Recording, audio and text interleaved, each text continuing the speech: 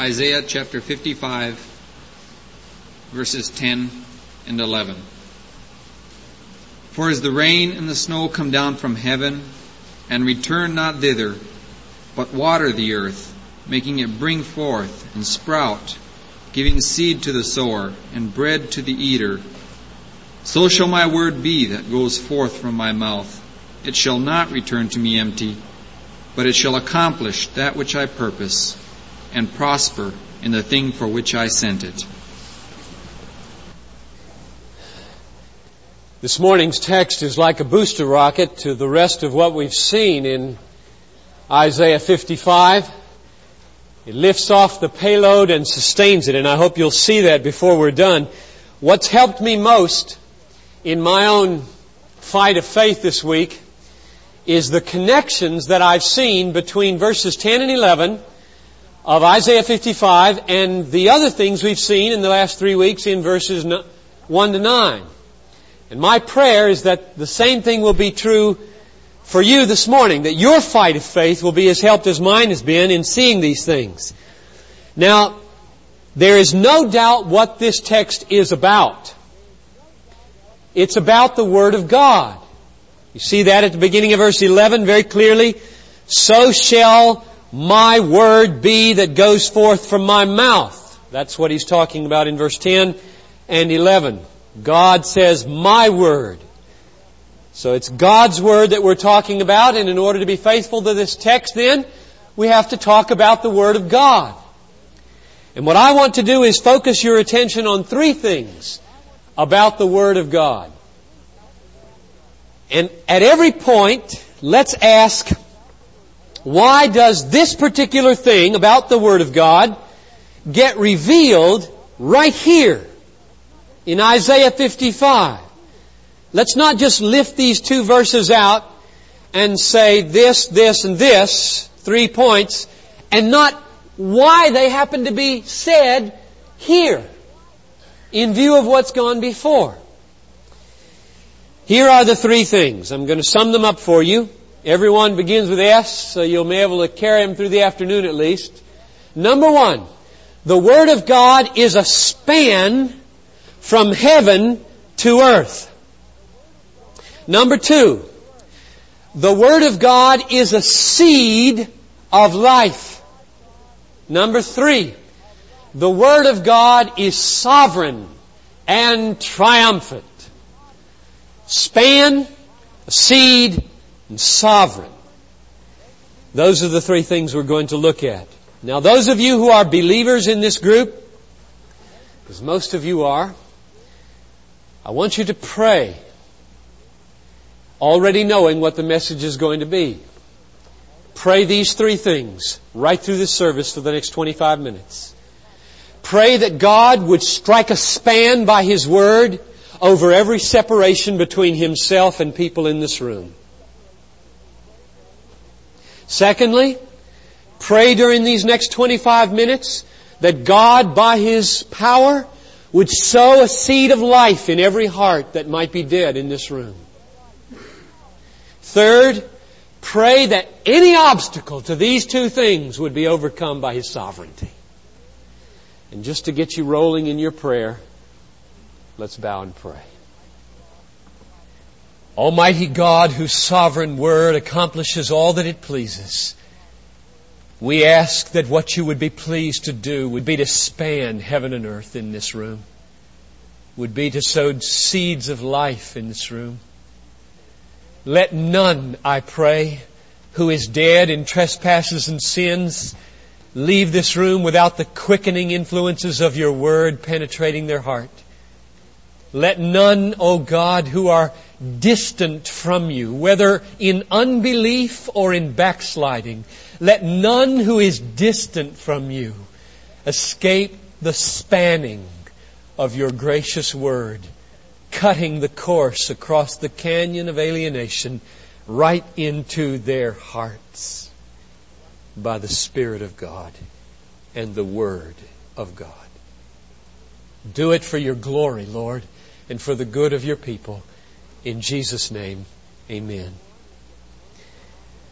Now, point number 1 is that the Word of God is a span between earth and heaven.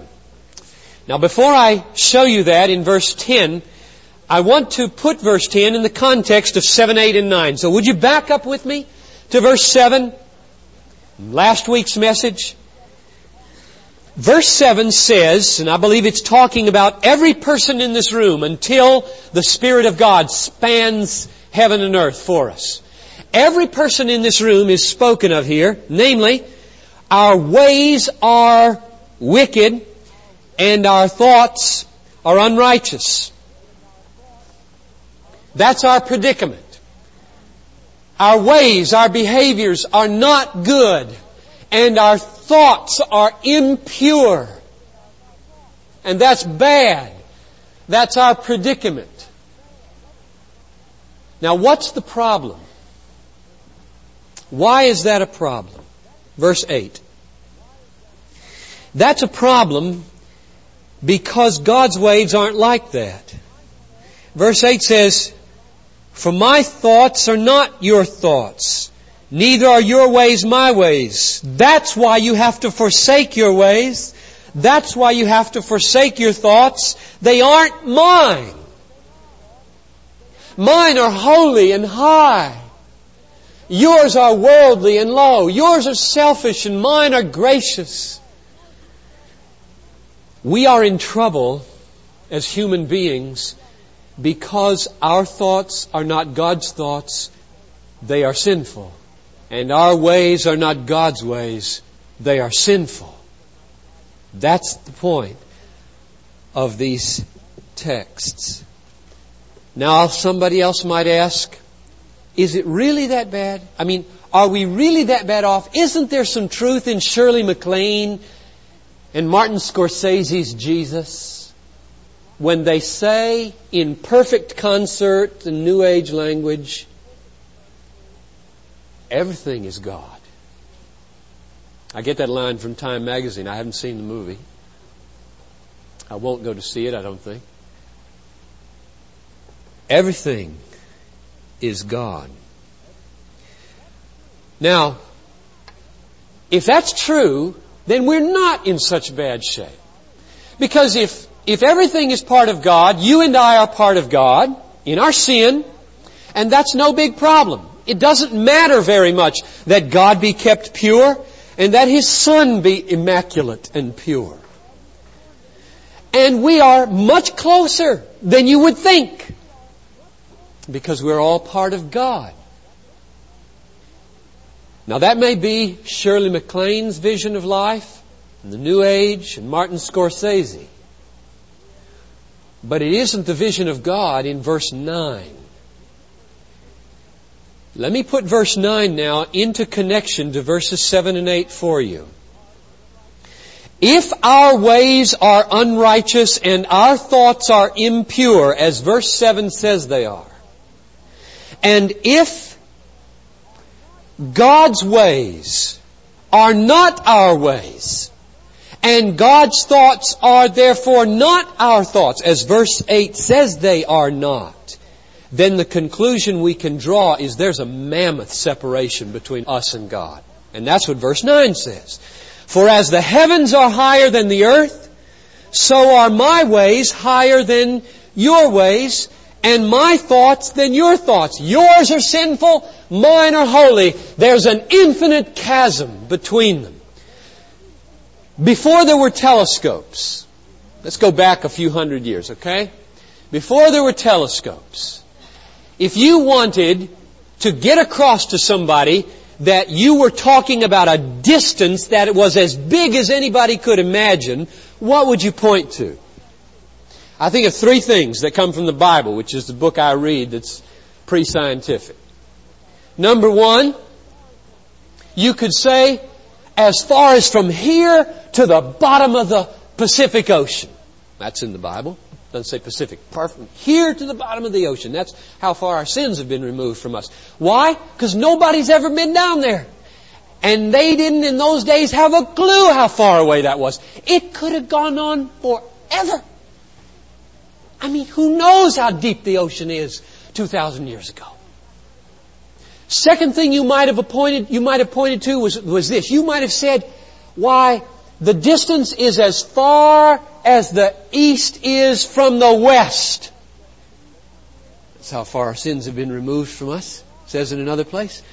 Because you could just go on forever in both directions as far as anybody knew in those days. Just forever and ever.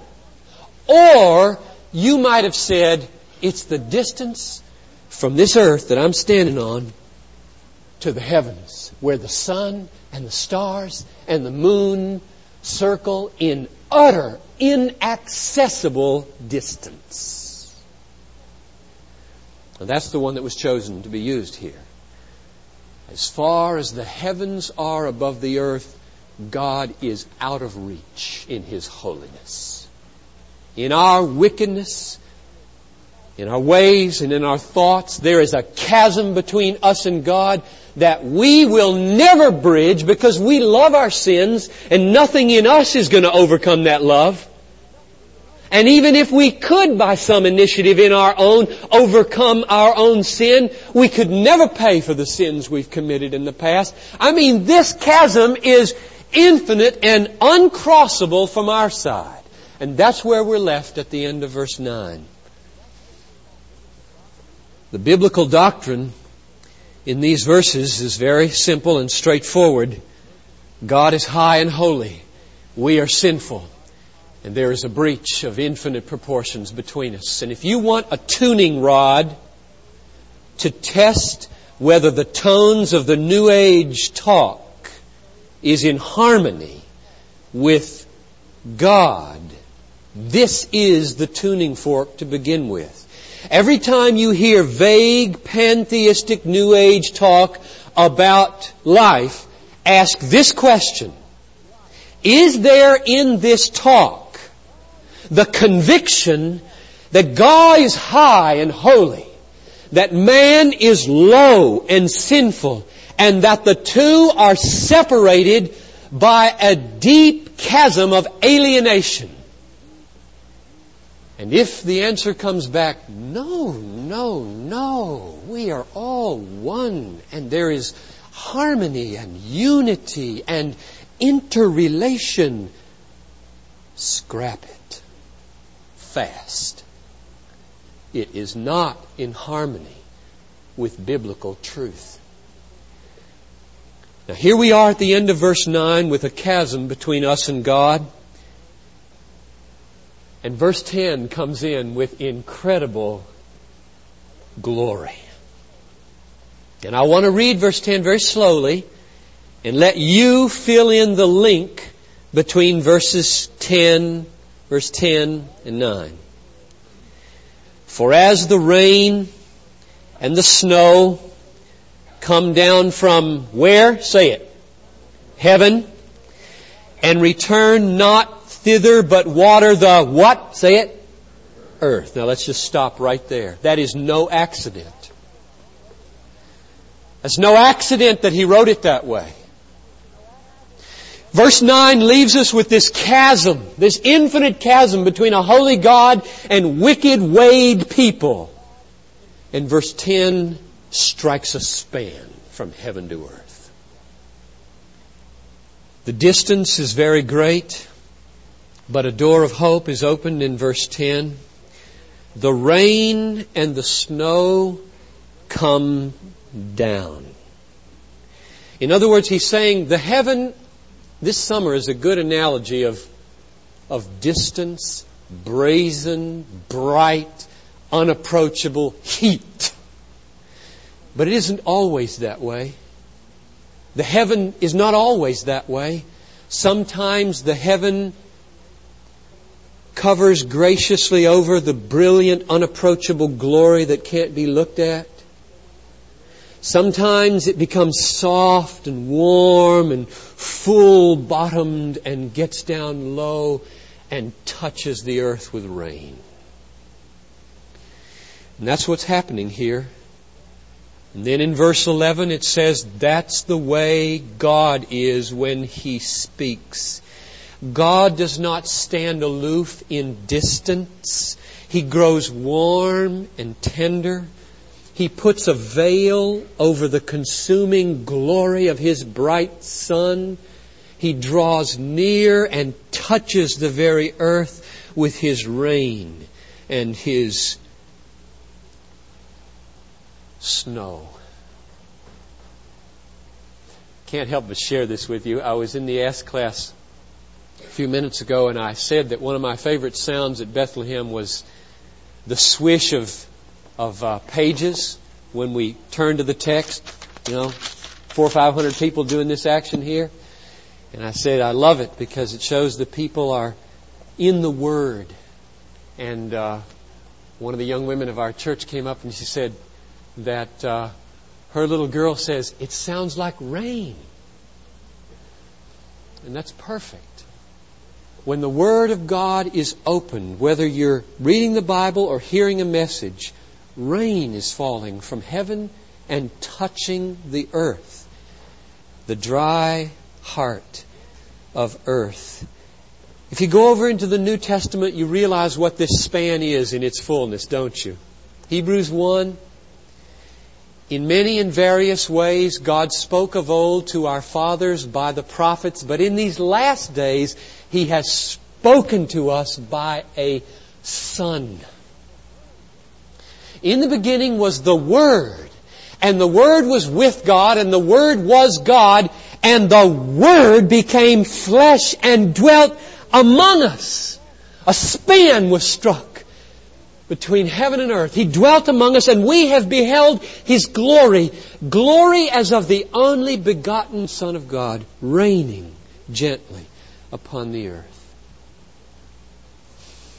Jesus is the span made flesh, the all-sufficient span between God and us. The rain and the snow have come down. Every time you open the Bible, or every time you sit under the preaching of God's Word, or turn on the radio to the faithful ministry of God's Word, the span is as near as your heart. And it is not a thunderstorm. It is a gentle rain, like the snow on your sleeve, like the rain on your head. When the Word of God speaks at the end of this span next to your heart, He says, "Come to me, all you who labor and are heavy laden, and I will give you rest. Take my yoke upon you and learn from me, for I am meek and lowly in heart, and you will find rest for your souls, for my yoke is easy and my burden is light." When the rain comes down at the first coming of the Lord, it is soft and gentle. At the second coming of the Lord, there will be lightning and thunder. And all the nations will mourn who rejected Him. But at the first coming of the Lord, it is gentle, it is soft, it is a spring, refreshing shower. That's the way God is when He speaks it. God sent not the Son into the world to condemn the world, but that the world through Him might be saved. Now look at the light that this sheds on verse 6. Seek the Lord while He may be found. Call upon Him while He is near. Now, near, I thought He was in heaven. I thought the gap was infinite. I thought there was this chasm. What is this near? And now we know from verse 10 what this near is. The Lord has struck a span across the chasm and has drawn near to His people. He's drawn near to you this morning. He comes near in the Word of God. When you read the Bible or when you sit under the preaching of God's Word, He is near to you and He wants you to seek Him. Now when it says seek, it doesn't mean play hide and seek. I thought last week, I wonder if I left them with the impression that God plays hide and seek. So that as soon as you're about to find Him, He scoots around the other side. That's a lot of people feel that way about God, I think. He will not let me find Him. I've tried to find Him. He's always running from me. This text says exactly the opposite of that. As the rain and the snow come down and touch the needy, thirsty, dry ground, His Word comes down so that when His Word draws near, as it is right now in every person who's listening, you can seek Him. And when it says seek, it doesn't mean search for a hidden God. It means open your eyes. What does the Lord say when He's ready to be found? When He strikes that span from heaven to earth, He says, "Behold, I stand at the door and knock." Here He is, all right? "Behold, I stand at the door and knock. If anyone will," finish the next phrase for me, "hear my voice." So it's the Word who's really here. "If anyone will hear my voice and open the door, I'll come in." That's how near the Lord is when He draws near, like rain on your head and like snow on your sleeve. He is not trying to hide from you. He is as near as the rain that hits your face when you walk out into one of these showers. He's as near as the snow that you do like this when you come in off. That's how near God gets to you when He strikes the span from heaven to earth. So when He says, "Call upon me while I am near," He's talking near, folks. Near, near, near. So really the problem is with me. That's a big problem for me, because I have called upon the Lord in recent days for some things that I don't get through to. And I'm struggling to figure out what's wrong with me. And I do believe the problem is with me. Why can't I find what I'm after? It's not God's problem. The Lord says He's near as the Word of God. You open your Bible, there He is. Just open yourself to Him. Now the second point this morning, after saying that the Word of God is a span between heaven and earth that draws near, is to say that it is a seed of life. The Word of God is a seed of life. Let's read verse 10 again. "As the rain and the snow come down from heaven, return not thither, but water the earth, making it bring forth and sprout, giving seed to the sower and bread to the eater." And let's just stop there. 5 things rain accomplishes after it hits the ground. Look at them. Number 1, it waters the earth. Number 2, it makes it bring forth. Number 3, it makes it sprout. Number 4, it gives seed to the sower. And number 5, it gives bread to the eater. Now my question when I read a verse like that is this: why does God use language like that?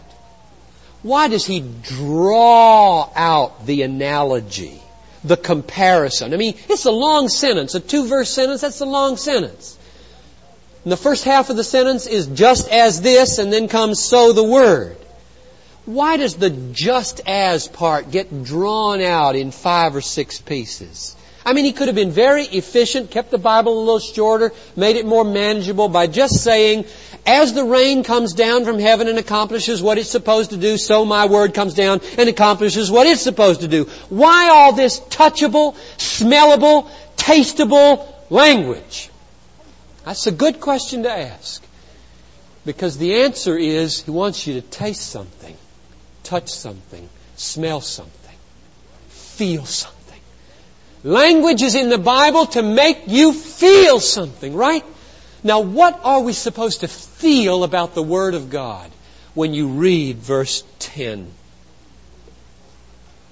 I think that you are supposed to feel, when you approach the Word of God or when it approaches you, the same way your brown backyard felt when the rain started to fall and make it green. Or I think you're supposed to feel the way a half-grown, shriveled Minnesota corn stalk feels when the moisture begins to make its way coursing up through the stalk, pushing out big, bulbous, yellow kernels of corn. I think you're supposed to feel the way a farmer feels when at the end of harvest time there's enough to eat, there's enough to sell, and there's enough to plant for next year. Seed for the sower. I feel so happy. Thank the Lord. And I think finally you're supposed to feel like you feel when you wake up on a crisp fall morning and somebody's cooking toast. Bread for the eater. Do you come to the Word of God like that? Oh, I hope you get hungry for the Word of God. This verse is written to make people hungry for the Word of God, to make people feel so luscious and drenched and happy and hopeful that God has spoken to me. He speaks to me. It's like rain and snow when I'm thirsty on a dry ground. It's like a farmer who's got all its need. It's like a good breakfast with a moist buttered toast. Why do we have to feel so burdened about the Word of God? Sweeter than honey to my taste, David says. More precious than gold. Yea, much fine gold. I was thinking about that last night as I meditated on Psalm 19. And I thought, gold and honey. And I thought, now what are gold and honey? Gold is for buying things so that you can have all you need on the outside. And honey is for sweetness on the inside, to satisfy all those cravings for satisfaction that we have. That's the way the Word of God is. You immerse yourself in the Word of God and let it saturate you. It'll satisfy the honey needs and the gold needs in your life. Jesus dealt a deafening blow to Satan with this conviction. Man shall not live by bread alone, but by every word that comes forth from the mouth of God. And Satan flies out of your life. You remember the time he began to teach hard things and people started to leave him saying, these are hard sayings. And he turned to Peter and the others and he said, will you leave too? And Peter responded, Lord, to whom shall we go? You have the what? Finish it. Words of life. Life. We want life, Jesus. We don't know where else we can find life. There's only one place we know we can find life in the 20th century. Right here in this book. Jesus Christ, the living Word. And I think, don't you, striking another one of those links now to what we've seen before, that when God spoke verse 10, He wanted us to remember verse 2. You see the connections with hearing and eating and life? Let's read them again in verse 2 and 3. Why do you spend your money for that which is not bread, and your labor for that which does not satisfy? Hearken diligently to me and eat. Now there's the definition of hearkening. It's eating, and the definition of eating is hearkening. Eat what is good and delight yourselves in abundance. Incline your ear and come to me. Hear that your soul may live. You see it? Hearken. Incline your ear. Hear. Eat. Live. There's no doubt that there's a connection between verse 10. Bread for the eater. Seed for the sower. And verse 2. Listen to the Word. Eat. Live. It's life. It's a seed of life. And I just pray so earnestly for you and ask you to pray for me that we will be a church of the Word. You remember that survey we took about 3 or 4 years ago of how much time everybody spends in the Word? I think it averaged out to about 5 minutes in the Word a day, and many of our people not being in the Word every day. Some reading the Bible once a week. And I just said to the staff this morning, unless I can, by the power of the Holy Spirit and through the agency of this message this morning, beget a longing and a hunger in you that raises the amount of time you meditate on the Word of God, this church will be a defeated church from now until doomsday. There is only one way to have victory, and that is to have people who are soaking in the Word of God every day. I mean every day. The Bible says day and night. Then you will be like a tree planted by streams of water that brings forth its fruit, whose leaves don't wither, and in everything you do, you will prosper. Don't blame God for any lack of prosperity in your life if you aren't spending an hour in His Word. Well, you say, whoa, an hour? Come on. Son, there's no law here. Try 5 minutes if you don't have 5. Try a half an hour. Try an hour. I can't get enough of God's Word in order to keep me safe from the slings and arrows of Satan. I don't know how people who don't read the Bible avoid temptation.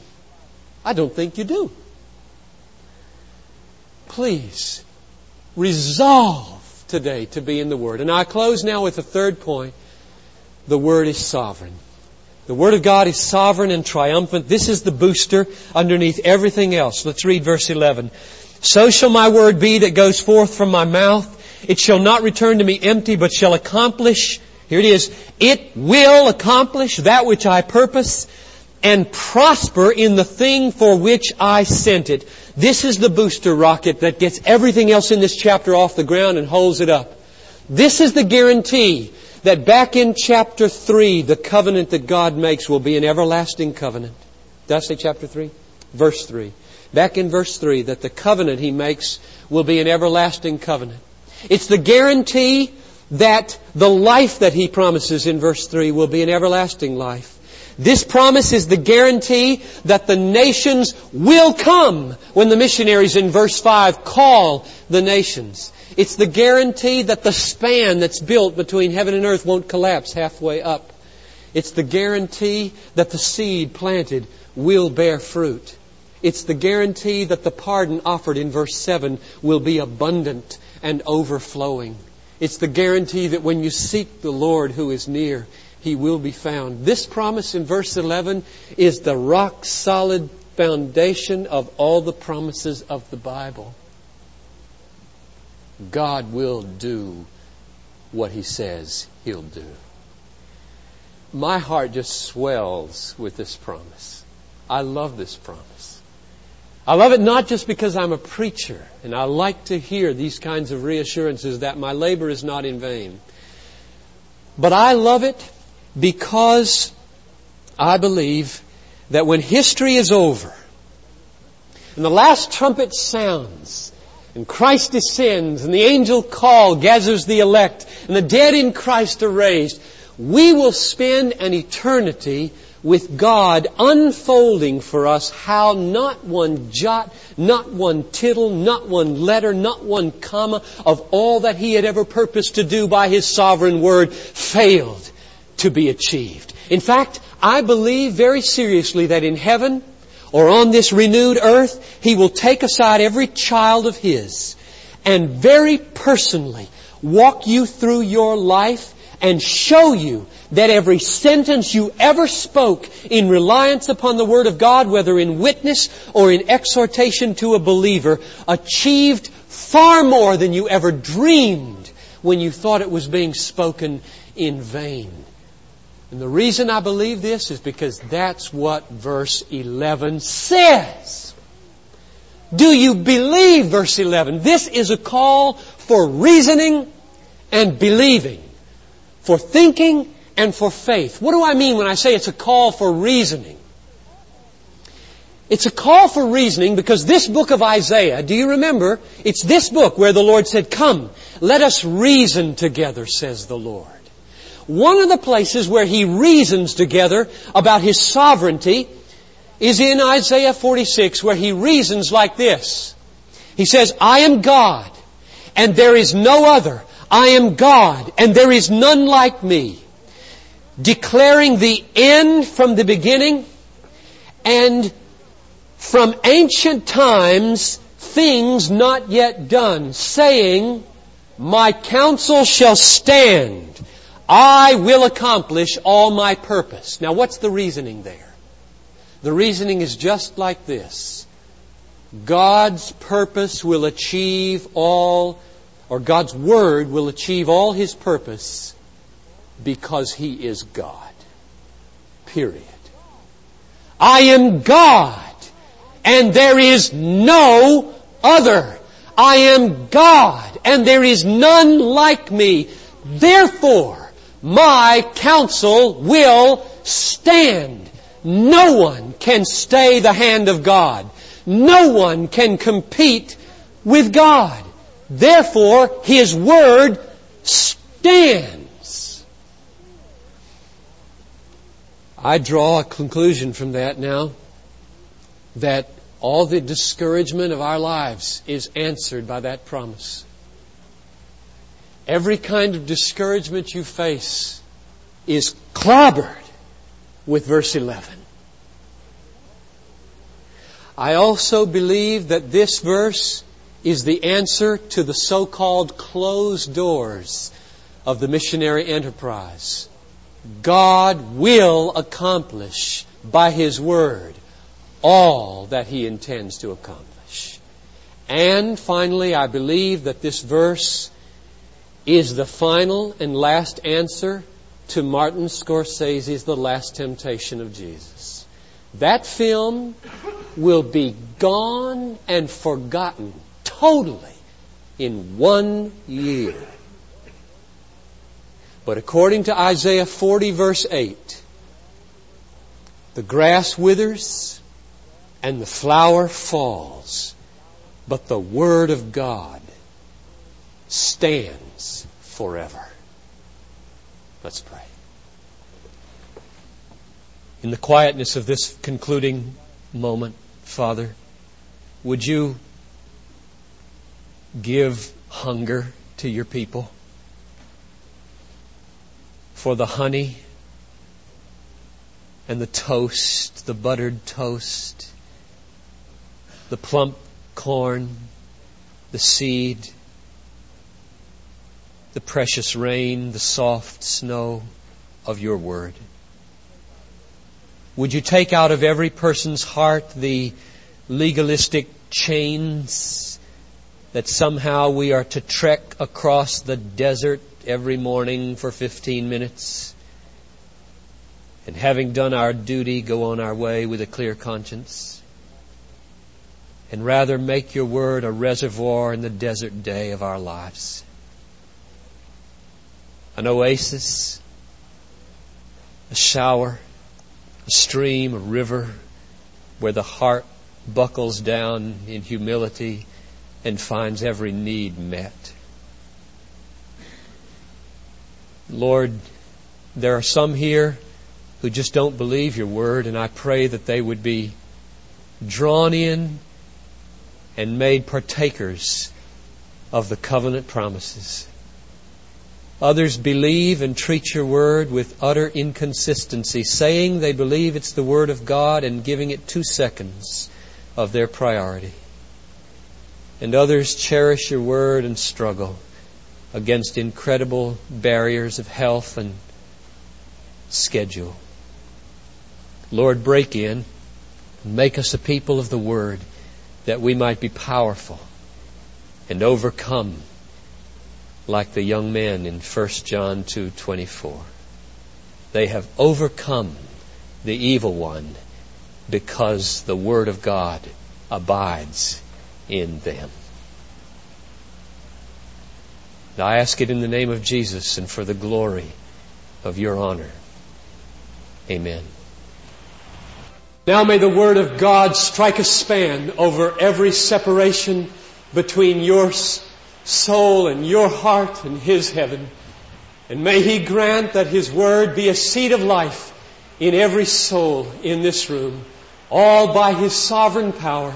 And all the people said, Amen.